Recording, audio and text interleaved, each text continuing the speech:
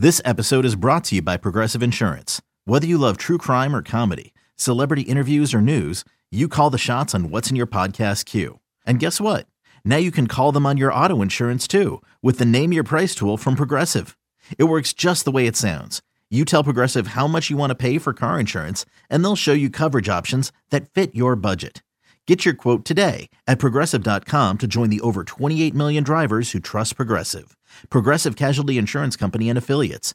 Price and coverage match limited by state law.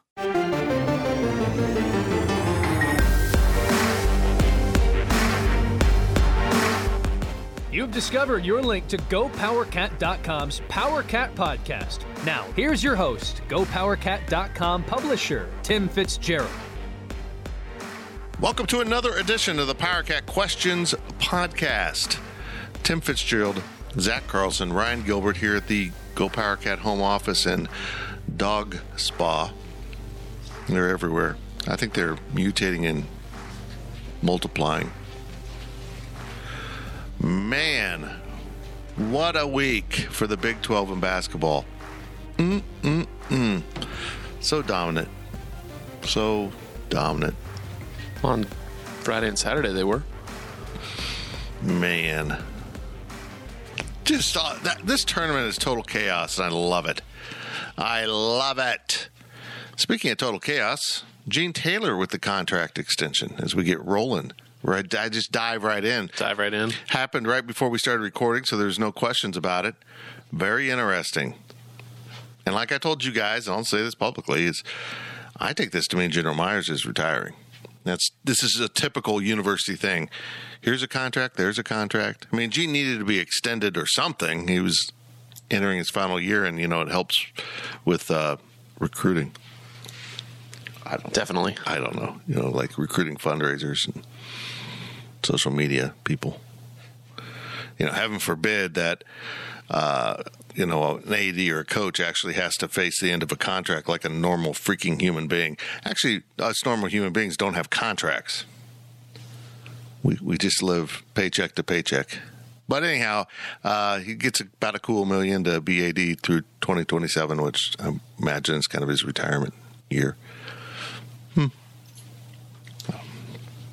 I really don't have opinions on it. I mean, I know people are worked up, but got to have an AD. Yeah. And even, like you said, General Myers might be retiring. Well, he could do anything. It doesn't matter what he does. And I would say that I'm pretty confident that he's going to be retiring soon, He doesn't want to be working. Yeah. He's, 79, 80? I don't know how old he is. He was supposed to be like a one and done university president. But the Board of Regents suck so bad they can't make good hires. You had to hit reset at both Wichita State and then KU recently. They're just got a mess. I'll do it. I'll be president. I got an undergraduate degree in PR. Gills, you'd be a good university president. Thank you. You're job hunting. Yeah. Why don't you just put in an application? You never know. The Board of Regents is high. They might hire you. Yeah. Go for it. I mean, just directly hands-on. Child prodigy. Speaking of prodigies, if you need the best in alcohol sales, stop by the Fridge right here in town. And make sure you head out to Tanner's. We're wearing out our welcome at Tanner's during the NCAA tournament. And the high-low. It's kind of funny. I've attempted to return to Aggieville, and I've only really been to one bar. Because it's basketball. And me and Cole invited you out, and you didn't want to come out to the other bars. Well, what day was that? Was that like at 1:30 in the morning in some of the text or something? That was, I guess. I've done it a few times. I don't know if you remember every time I've said it, but I'm usually in bed. Usually, see, when I respond to you, this is an old man secret here. When I respond to you from one of your texts from Aggieville at 1:30 in the morning, it's usually because I had to get up and pee, and I checked the phone. I thought you were still drinking. Okay, my bad. No, never. Not me. Probably on my way to church. How are our questions this week, Zach? They're okay. Well, that was resounding. I mean, they're fine. I don't. What do you want? What I don't do you know. want me to say? They're really good. Sell it to you. And we're going to do an overtime. Right after we record this, we'll have an overtime for Friday because I know you people have an empty spot in your soul that needs to be filled with stupidity. And that's what we do with the overtime. Let's just get going. Who's got the questions first? I'll read the first half. Here we go. Here's Zach. From Herdez Joe. So is losing this walk-on, Joe Petrakis, a big deal, or is it because this gets Bruce to something like 20 transfers in 3 years? Either way, this can't be normal and can't simply be blamed on COVID. Or am I overreacting? You're overreacting on this one. I mean, this is what's interesting about it to me, is he's a walk-on who got a one-semester scholarship. But I think he enjoyed being on scholarship, so now he wants to go somewhere else and be on scholarship because he was going to go back to being a walk-on unless they didn't fill their scholarships. I mean, that's a given. But what strikes me is the only reason he was probably extended an offer, well, two reasons. One, he's tall, but two, he is a lifelong K-State fan and always wanted to play here, and he just was a perfect guy to come in as a walk-on. He's the guy that every program has that all I wanted to do is play basketball at this university, and I'll walk on to do it. So, him departing does set off a few alarm bells. I think the thing about him, Gills, I want your opinion on this, is I felt like when he did get chances to play, he held up his end of the bargain.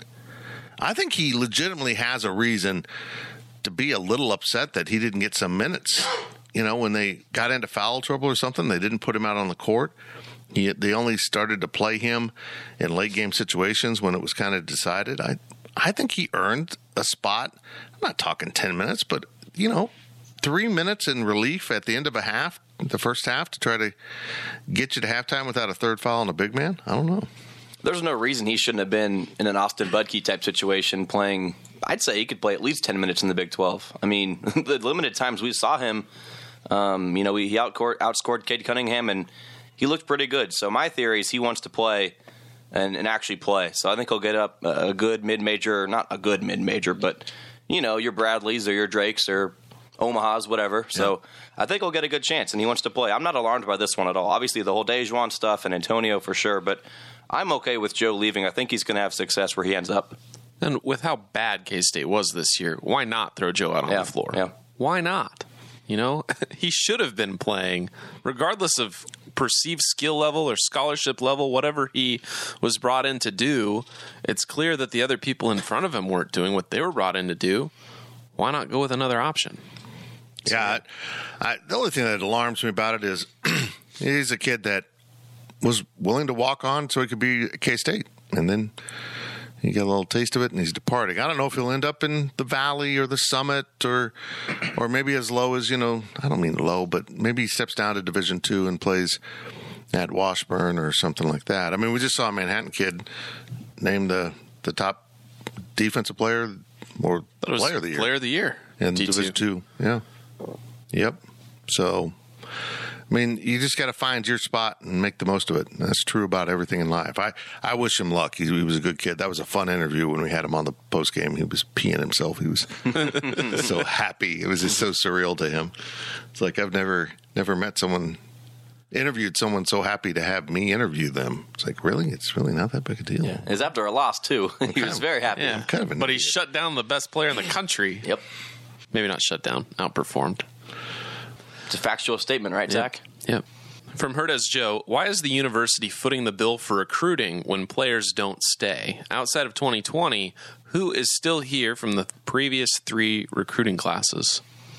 That's crazy, man. Mike McGrill coming back. Does he even count, though? Yeah. It was so long ago. It's crazy. The constant churning through players is just absolutely amazing.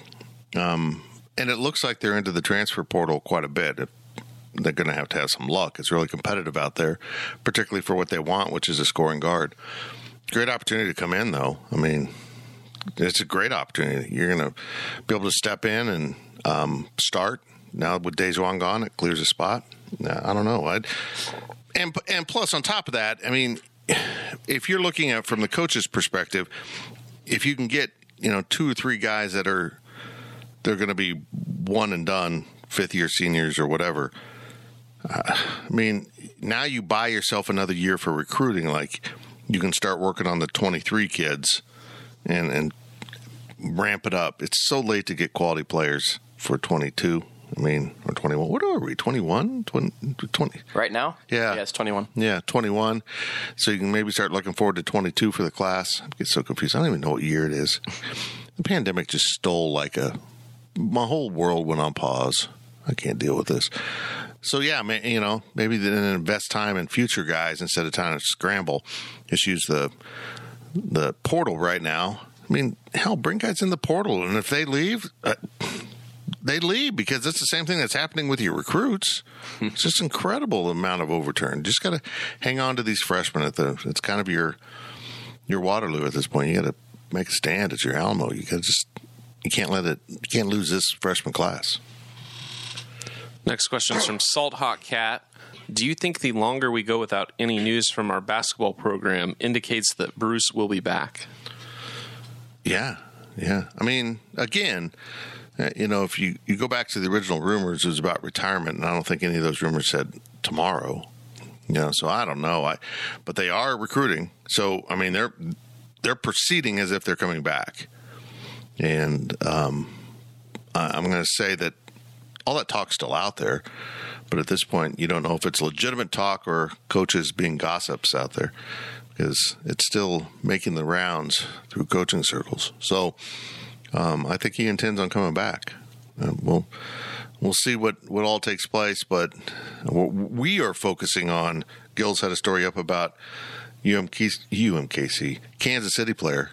Man, I'm not used to that. Yeah. It's UMKC. It still is UMKC. Still is. The Kansas City player. What's his name? I totally... Brandon McKissick. Because I misspelled it when I Google searched. Mm-hmm. He played pretty good here. Yeah, I mean, he's good. He averages almost 20 points a game. Mm-hmm. And plus, he was the Defensive Player of the Year in the conference. So that's exactly what Bruce saw. I mean, that's the home run right there. Oh, I get a scorer who does defend. I mean, everyone wants that, but if you're Bruce Weber, that's like hitting the lottery. So we'll see what that does. But they're working it hard, and we've got Gills locked in on recruiting to continue to cover that.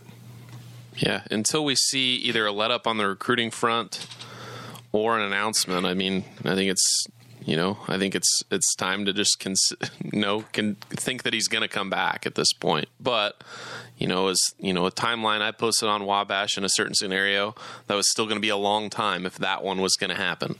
I still think that with retirement, it's not a firing, it's not imminent. If he moves to another role, whatever it is, it could be a little while. But as they've indicated on the recruiting trail, that they're still getting after it. Now, correct me if I'm wrong, but why would they let him go anytime before May 1st? If there was just some kind of timing to it. I mean, Okay. Like if they knew who they wanted and they needed to move. But I don't, I mean, if it's really retirement, it could happen June 1st. Yeah. And if you're Bruce, you might try to manipulate the system so that you can retire and try to get Chris Lowry the job, which I don't think there's any way that would actually happen, but that might be in your motivation. I mean, look at Wake Forest last year. Didn't they fire Danny Manning after May 1? Yeah. I mean, there's, oddly enough, the timeline seems to have shifted to allow. And they landed a great candidate. Right. They got a good coach. So, I don't think that there's any... I don't think it's unreasonable anymore to think that May could come and you can switch coaches pretty easily, especially after a pandemic here like this. I think that anything could be on the table, but as we've seen, as long as they're still hitting the recruiting trail, I would count on them being back. I'm going to add another layer into this rumor mill. There has been talk that Chris Lowry is looking maybe to get a head coaching position. He was really good at Southern Illinois. Fizzled out on him. I mean, as I've always said, he's the perfect example of a young coach who needs to hop when you're the hot guy. You need to move on because he stayed for another contract and it fizzled on him. So there's talk about maybe him trying to get a head coaching job, and if that happens, it becomes very intriguing with Bruce Weber because they're kind of connected at the hip. We'll see, and I mean. Some of the movement out there might create a gap behind a person that Chris might be able to fill. From Herdez Joe, does the Big 12's performance as a whole in the tournament affect how we should evaluate what Bruce did with the program this year? Is now the time to move on in men's basketball? And at what point can the problem no longer solve itself? What do you think about how the Big 12 performed, Gills? It's tough, man. I mean, it's tough. You can't deny what the Pac-12 has done against the Big 10 and the Big 12. So it's crazy. I don't think anyone has a rational explanation for it because the Pac-12's been so bad. Mm-hmm. They get better in a year, or it doesn't make sense to me. Folks, this isn't just the Big 12. The Big 10 was, everyone considered that the best conference, and it's fallen apart. I mean, they're down to Michigan. So, I mean, you got the Sweet 16 where the two best conferences as perceived in the world of basketball have one each. It's incredible. I do agree with some of the premise of this question that maybe the competition wasn't quite as good as we all thought. And I started to suspect that. I've been saying that for a couple of weeks, that I wasn't blown away by the level of hoops being played in the Big 12. I thought the teams didn't look quite as sharp, but it wasn't brilliant because I was comparing them to the Big 10 where I thought the teams were better. And so, I mean, that ended up being bad. Never once in my line of thinking I should probably look at the Pac-12. Maybe that's the best conference. Not once would I have ever thought that. It's crazy what is taking place in this postseason, but it's very fitting of the year that we've been going through. I'll ask the next question before making my point. Last question on the podcast from El Camino Cat. The podcast or the half? The half. What are you doing here, man? Are you just trying to get rid of us? I didn't mean to push the fast forward button there. I'm so sorry. Last question, the first half from El Camino Cat. Were the Big 12 and Big 10 overrated, or were their struggles in the tournament just a fluke of a single elimination tournament? What do you think? I think you can chalk it up to a single elimination tournament. Because, I mean, if you turn the tournament into best 2 of 3 series on each level, I think that the Big 10 and the Big 12 prevail. Right. I think that with the single elimination, just the way that the tournament's built with upsets and everything like that, I think that if you played series, which I'm not advocating for, the tournament's fine the way it is, but right. I don't think that a single elimination tournament is the best way to determine who the best team is. You know, they were the champion, they were the best team in that vacuum, you know, the hand that they were dealt, but I don't think that a single elimination tournament necessarily means that you were the best team that year. What's interesting about this for me is you can look at some of these teams in these two conferences and say, okay, they would have won 2 out of 3. I mean, I would say that confidently about Illinois against Loyola. I mean, Porter Moser is a great single game coach. Like, apparently the tournament really fits him. He can get his team ready to exploit the weaknesses of the other team to the point where they don't have enough time to adjust. But I would take Illinois if they played twice more. I mean, I just would. But after watching what Oregon did to Iowa as a lower seed and what USC did to Kansas as a lower seed, I wouldn't make that same bet. I would take the Pac-12 team both times. I was fascinated by how athletic and long and I mean, it isn't really good basketball. It's effective basketball. Let's kind of get up and down the court and turn it into an athletic contest. USC just absolutely clowned Kansas. Mm-hmm. I mean, that was a complete mismatch. And now, if you look at that, maybe you have the formula if you're at Kansas State or who else? Iowa State, how you should construct your team to be effective in this conference. And you know who that is? That's getting guys like Surrey Lewis and trying to develop them. Long, athletic, hyper athletic, to go with, you know, more of a pure approach to basketball, the Porter Moser approach, which is you're the shooter, you're the rebounder, you do this, you do that. I mean, it's a real Jack Hartman style. Everyone's got to defend. We defend as a team, and we all have our roles on offense. I mean, that's the other end of that. It's like the Big 12 somewhere stuck in between where they're trying to be athletic but not athletic enough to be at the highest level. Maybe Baylor is. And you're not pure enough as a basketball program. I mean, that's kind of what's gotten Tech by, but they don't look that way anymore. I don't think the Big 12 as a brand is playing real pure basketball. Honestly, it's more Big 10. I mean, Iowa's kind of built that way. They're not really athletic, but they play pure basketball. So somewhere in there, you got to pick your battle. You can't be one. You can't be somewhere in between, I guess is what we're learning in this world. And it's all about matchups. Every tournament's the same. Who'd you pull? That's a horrible matchup. You're going to lose. Oh, the 16 seed beat the 1? Now you get to play the 16 seed? Oh, you pull Creighton in the first round, a team that you have obvious motivation to beat? I mean, so much of it is about who you pull, when you pull them, and survive and advance. It's cliche, but it's so true. Loyola was criminally underseeded. Yeah, I agree. Like they should have been at least a 5, if not higher. But were they like ranked 9 in KenPom? 7, I thought, and like number 1 defense. Yeah, like they're one of the best teams in the tournament. And it's not unreasonable to think what they did. I mean, it's unfortunate they did it to Illinois, but when you look at the stats, not really unreasonable. They should have been ranked higher. We continue to misapply what conference you're in to how good you are. Because now I'm talking about tournament format. If you plop Abilene Christian down in the middle of the Big 12, they're just going to get destroyed over the course of a season. But you put them on the court with Texas, and you got good players who are confident, know how to win, play together, they're going to get you. I mean, they got a guy they got a starter who kind of looks like me.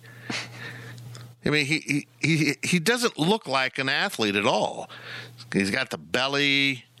He kind of runs up and down and does his thing, but they make it work, and they can make it work for one game at a time. I do think we tend to look at schools like the Missouri Valley and just say, well, probably 8 seeds the best they can do, right? When that was wrong. Drake was the last team in. They beat Wichita State. I mean, Drake was pretty good. We saw Drake. How about Bruce scheduling that opening tournament? We're going to bring in Drake and Colorado. Those are teams we can play with, and they both turned out to be really good. Really good this season. Yeah. I don't know. I'm disappointed for the Big 12, but getting back to some of the premises of these questions, I think it shows that maybe the pathway to the upper half of this conference isn't as daunting as we once thought, and that the biggest obstacle to that has been mental. That when they step on the floor with Kansas, they feel like they can't compete. Somebody forgot to tell USC the same thing. We'll be back after the break with more of your questions from Wabash Station.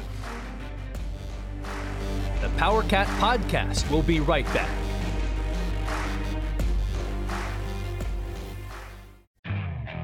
Okay, picture this. It's Friday afternoon when a thought hits you. I can spend another weekend doing the same old whatever, or I can hop into my all-new Hyundai Santa Fe and hit the road. With available H-Track all-wheel drive and 3-row seating, my whole family can head deep into the wild.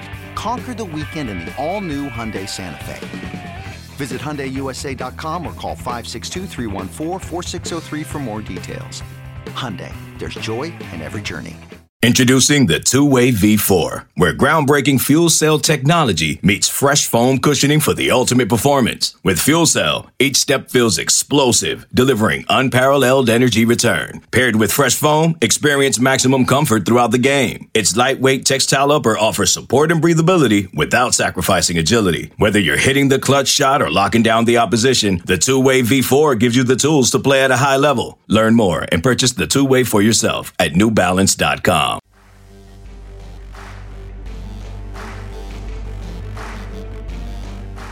We now send it back to the PowerCat Podcast.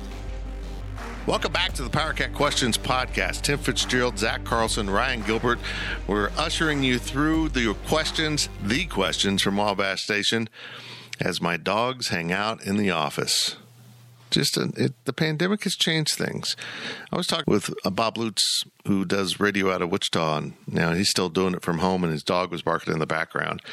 And I told him, I'm thankful that today it wasn't my dogs barking. And he goes, before the pandemic, I would judge people for those kind of things. That it was clearly they were working from home, and now we just all accept it. Like I see someone on like Fox or CNN or, being interviewed, and they're clearly just on their iPhone with their AirPods in, and, they're just winging it. Before they'd have to get the satellite truck over to the house and have someone beam it up, and now it's like, we'll just Zoom it. We'll just connect you digitally. It's fine. Oh, we're sponsored by The Fridge.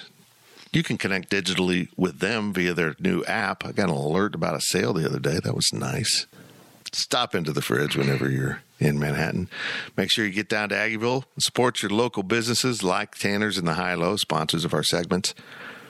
Please support local businesses. We've weathered the storm fairly well through the pandemic, but these are important times now for all those businesses. Just come on into Manhattan and say hi to everyone. Manhattan's back in business.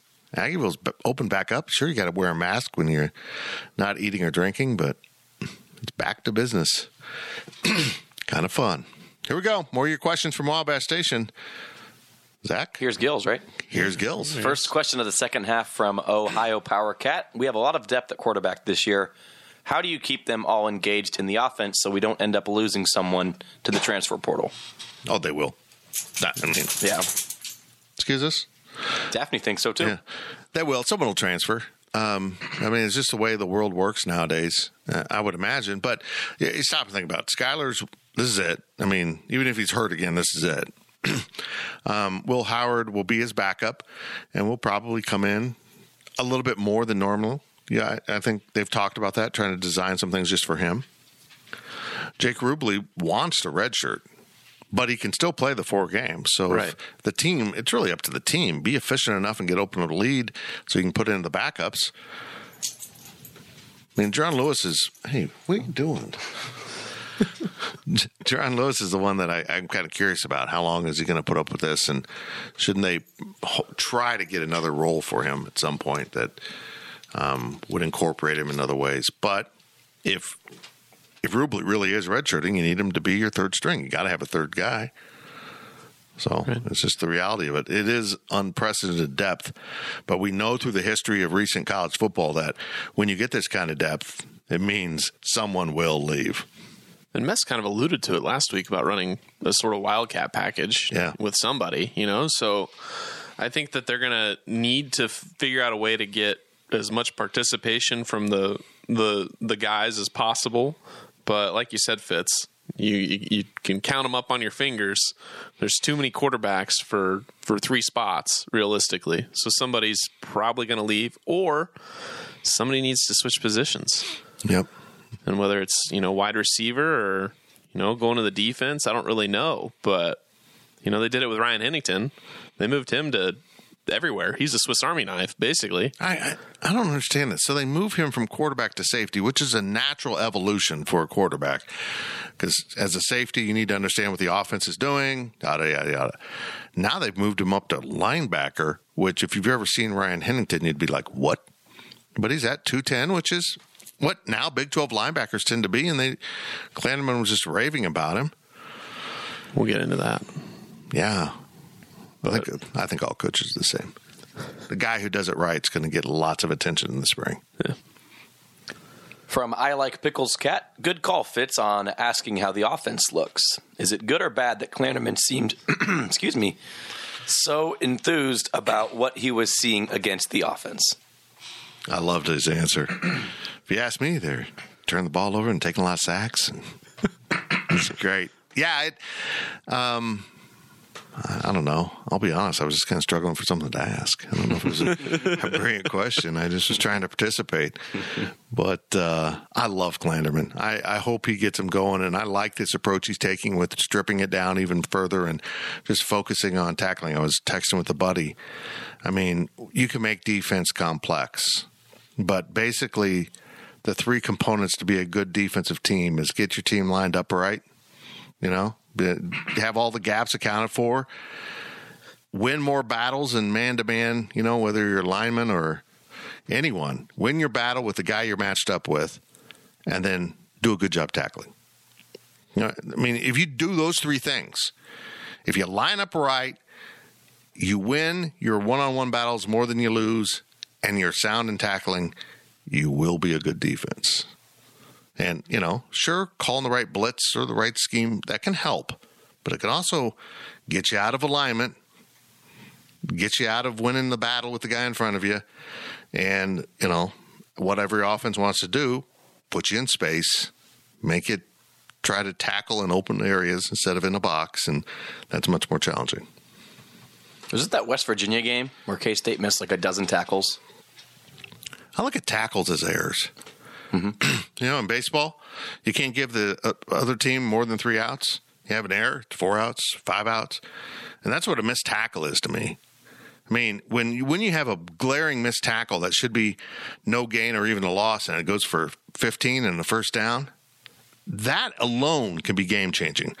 Just like dropping a fly ball with 2 outs.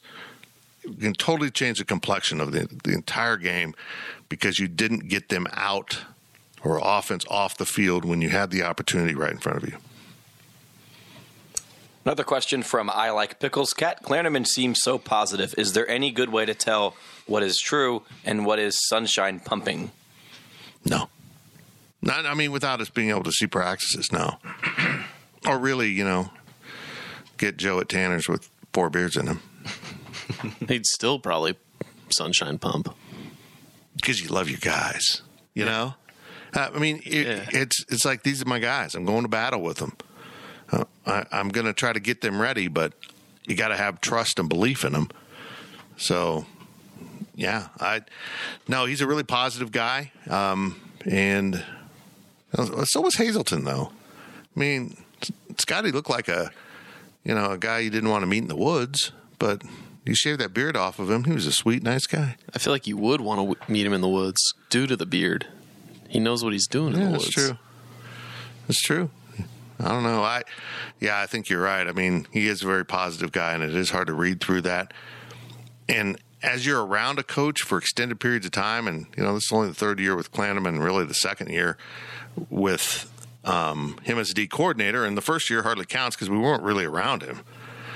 You start to read the clues and the hints, and they get comfortable with you, and they'll say, yeah, we got to suck at linebacker. Or, they'll give you a little something there that will help you get some better context. So I'm looking forward to getting back in front of coaches because you can start building relationships better. Yeah, and I don't think it's necessarily that he's saying anything untrue. I just think he's very positive on what he's seeing, I guess. And I'm sure there's plenty of stuff that he's not going to talk about, but, the stuff that he's willing to at least share, that's going to be truthful. So it just probably seems like sunshine pumping because that's the best stuff he sees. So that's what he wants to talk about. Next question from K-Ned. Is it just me, or is a big difference between the Kleiman era versus the Snyder era that they talk up every player? Snyder mentioning a name was a huge deal. If genuinely true, we are in for a good year, but could set the table for extra frustration. I don't know. It's just a little bit different styles there. I feel like with Snyder, he'd name a name that either you hadn't talked about or you weren't expecting. Like, there's little nuggets, I guess, from Snyder. Here, but a lot of times they were useless. Yeah, that is also true. He was clearly doing the trick. I'm going to mention this guy because he shows up on time. He's always at every meeting in the front row. He always has his shirt tucked in properly, and he's a good kid, and he's never late for weights, even though he lifts, benches 123 pounds. And I'm going to talk him up because he sets an example. Kenneth, I think that's Kenneth that asked it, right? Yeah. Yep. I think what you're getting here is you knew how to read Snyder's clues. We all did. It wasn't just the media, but eventually all the fans were like, oh, okay, I know what you're saying here, coach. And now you're in uncharted territory because every coach has their own way of going about things. And you'll start to pick up on things with Kleiman as we advance too. But in defense of Kleiman, Bill made himself very public in the fact that you learned how to read his clues because we would be on our 3rd Snyder press conference. Kleiman's like, I'll do the first one. Okay, Mesh, you got the second one. Klanderman, you got the third one. Players, you got this one. We got assistant coaches on Thursday. Van Malone will be next week. Some more players, more coaches, or whatever, and then Kleiman will do the last one. You know, he kind of spreads it around so you don't quite get as familiar with everything. You don't pick up the string of clues from one press conference to another that they might be having problems at certain positions. Yeah, but it's nice hearing from the rest of the staff, though. That's awesome. Awesome. Your context and texture of your coverage is so much better when you get assistant coaches and coordinators and a variety of players. It just really helps. It's a better experience for the fans, and thus it's better for us doing our job because it's more enjoyable, and you kind of get a better feel for things as you go over the course of every book. Every football season to me is a novel, and every press conference, every game, that's chapters in that book, and you kind of get more context of the story. Next question from I Like Pickles Cat. How is it possible that linebacker is our deepest position with 4 scholarship players? I call BS on that. So we're looking through that sunshine pump in there. Yeah. I mean, he mentioned the guys. He didn't pull out anyone saying, well, that Zach Carlson's really stepped up. And, he said Ryan Hennington, but do we really believe Ryan Hennington's going to be on the field?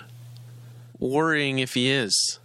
That's not deep. You're not deep if Ryan Hennington is on the field at linebacker at any time during the game. Unless you're up by 50 and it's the fourth quarter.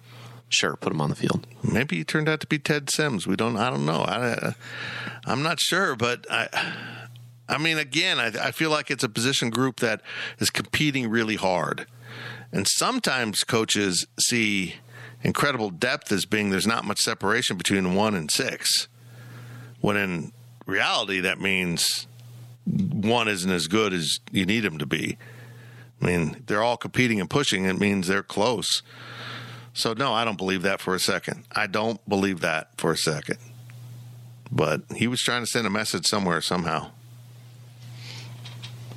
Next question from K-Ned. With a definite end to the dead period in sight, will recruiting decisions slow until June 1st, as most recruits might decide they can wait that long to take at least visits?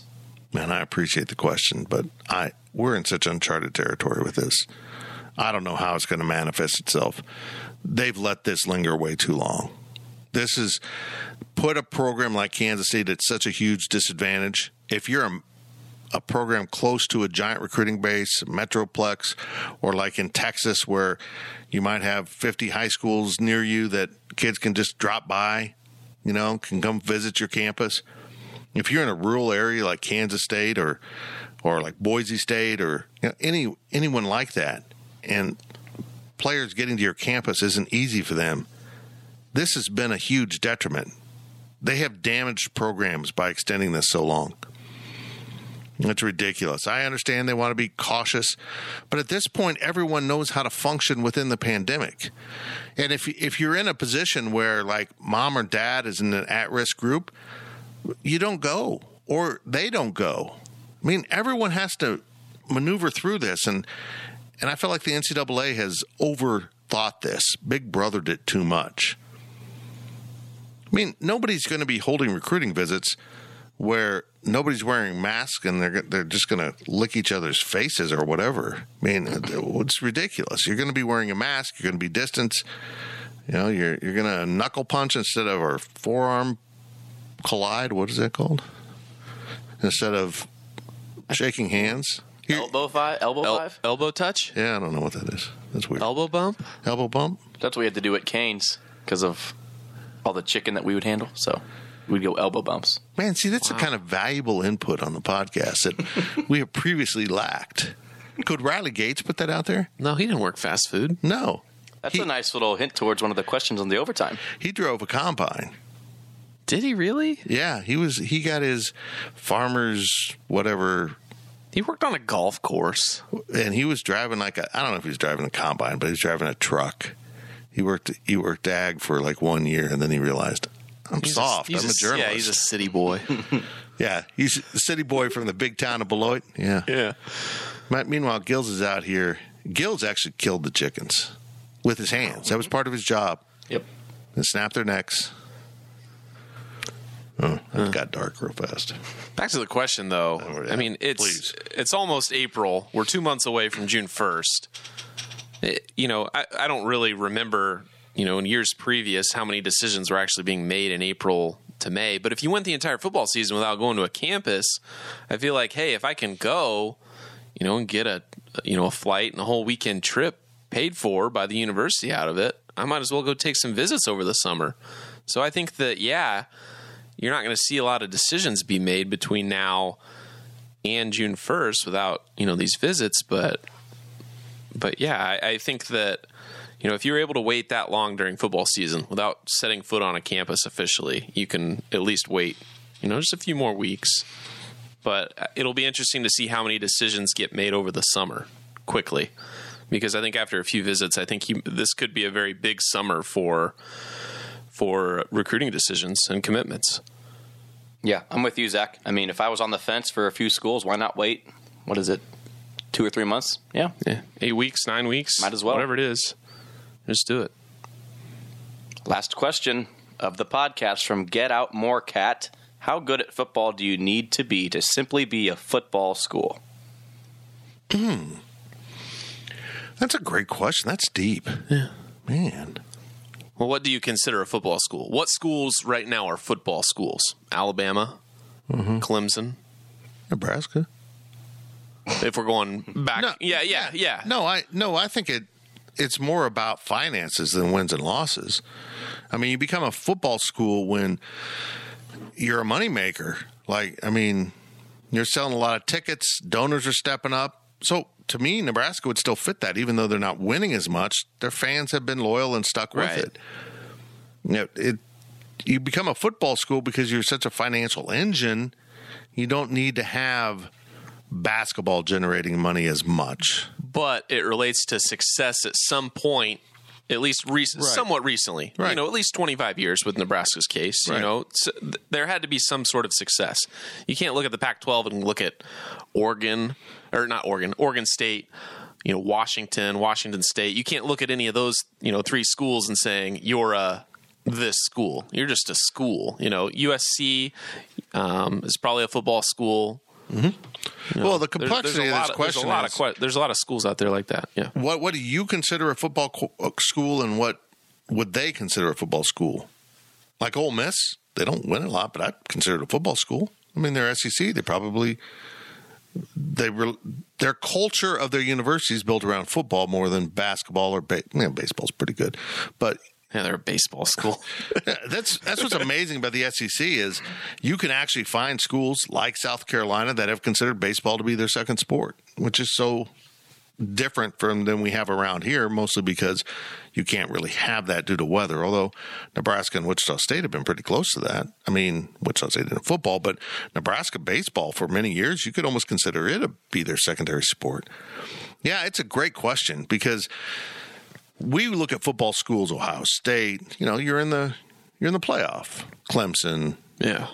But, I think there's more to it than that. And I think you're a football school when, culturally and financially, that's your thing. I mean, North Dakota State's a football school. I mean, it's part of the culture. It's intertwined in everything they do. So, yeah, I think in the late 90s, early 2000s, K-State was clearly a football school. A lot of buildings on campus. A lot of stuff happened connected to the university that were incredibly positive because of football. I mean, it was funding everything else. Basketball was really struggling.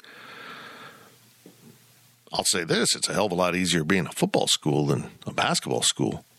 Yeah. I mean, Kansas is constantly walking a tightrope financially.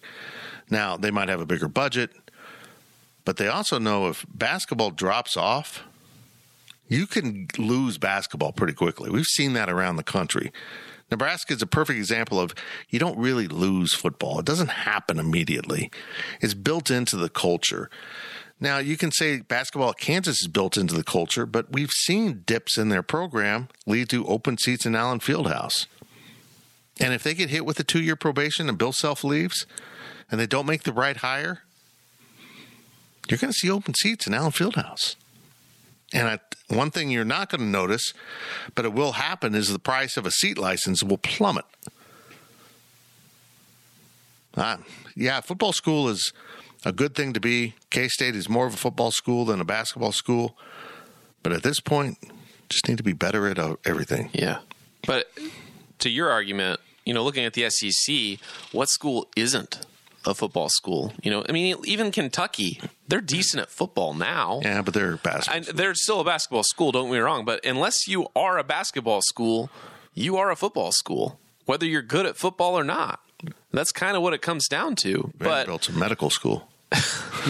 Or a baseball school. Baseball school, that's true. Sorry, David Price. But, yeah, you're one or the other in my eyes, and you aren't really a football school unless you're good at football right now, in my opinion. Nebraska, a little bit like you, but I really wouldn't consider them at this point, to be a football school. Just they aren't competing at the level that they expected to compete at when they moved to the Big Ten. Tennessee would still consider itself a football school. Arkansas would, even though both of those schools have had good basketball programs in the recent years. So, yeah. I think right now a football school is, are you making the playoff pretty much every year? And there's only, 4 of those teams. Right. OU, Ohio State, Clemson, Alabama. And then you have some other mixed in. Texas A&M, football school. Texas is a football school, but Texas A&M is just a cult. It's not really a football, basketball, baseball. It's just a cult. You're not wrong. Just a weird place. But I think, at least right now, if you want to call yourself a football school, you need to be in the top 25 year in, year out. And top 10 half of that time. See, again, that's how I look at things differently, whether you're perceiving it as a fan or as an institution. I mean, Tennessee has not been top 25. Nebraska hasn't been top 25, but I guarantee you they view themselves as an institution, as a football school. Yeah, I agree. Who else? Who would be a small school that would consider them? Boise State. Absolutely. It's a football school. That's where they derive most of their passion, probably their donations, and, that's their brand, is out on the football field, even though the football field's a weird color. Oregon. I mean, look at other schools, like Colorado State. They just built a brand new football stadium on campus. Whether they're good at football or not, football school, because they have so much invested into it. But it's a good example. They can't get the money to rebuild an existing stadium in Lawrence, Kansas, but a Mountain West team can build an all-new stadium. Maybe that's because you're a basketball school and your donors don't want to give money to the football program. Okay, boys. Good effort. We're all a little bit congested today. Weirdness in the weather. Maybe sleeping dogs have done it all around us. Look at him. That's just pathetic. What a life he leads. It's too bright in here, so he's got his head buried. Oh, for God's sakes. Thanks for listening to the PowerCat Questions Podcast. I'm Fitz. That was Zach and Gills. Your Z team is out of here, but we'll be back on Friday with an overtime. PowerCat Podcast. All rights reserved. GoPowerCat.com and Spirit Street Publishing.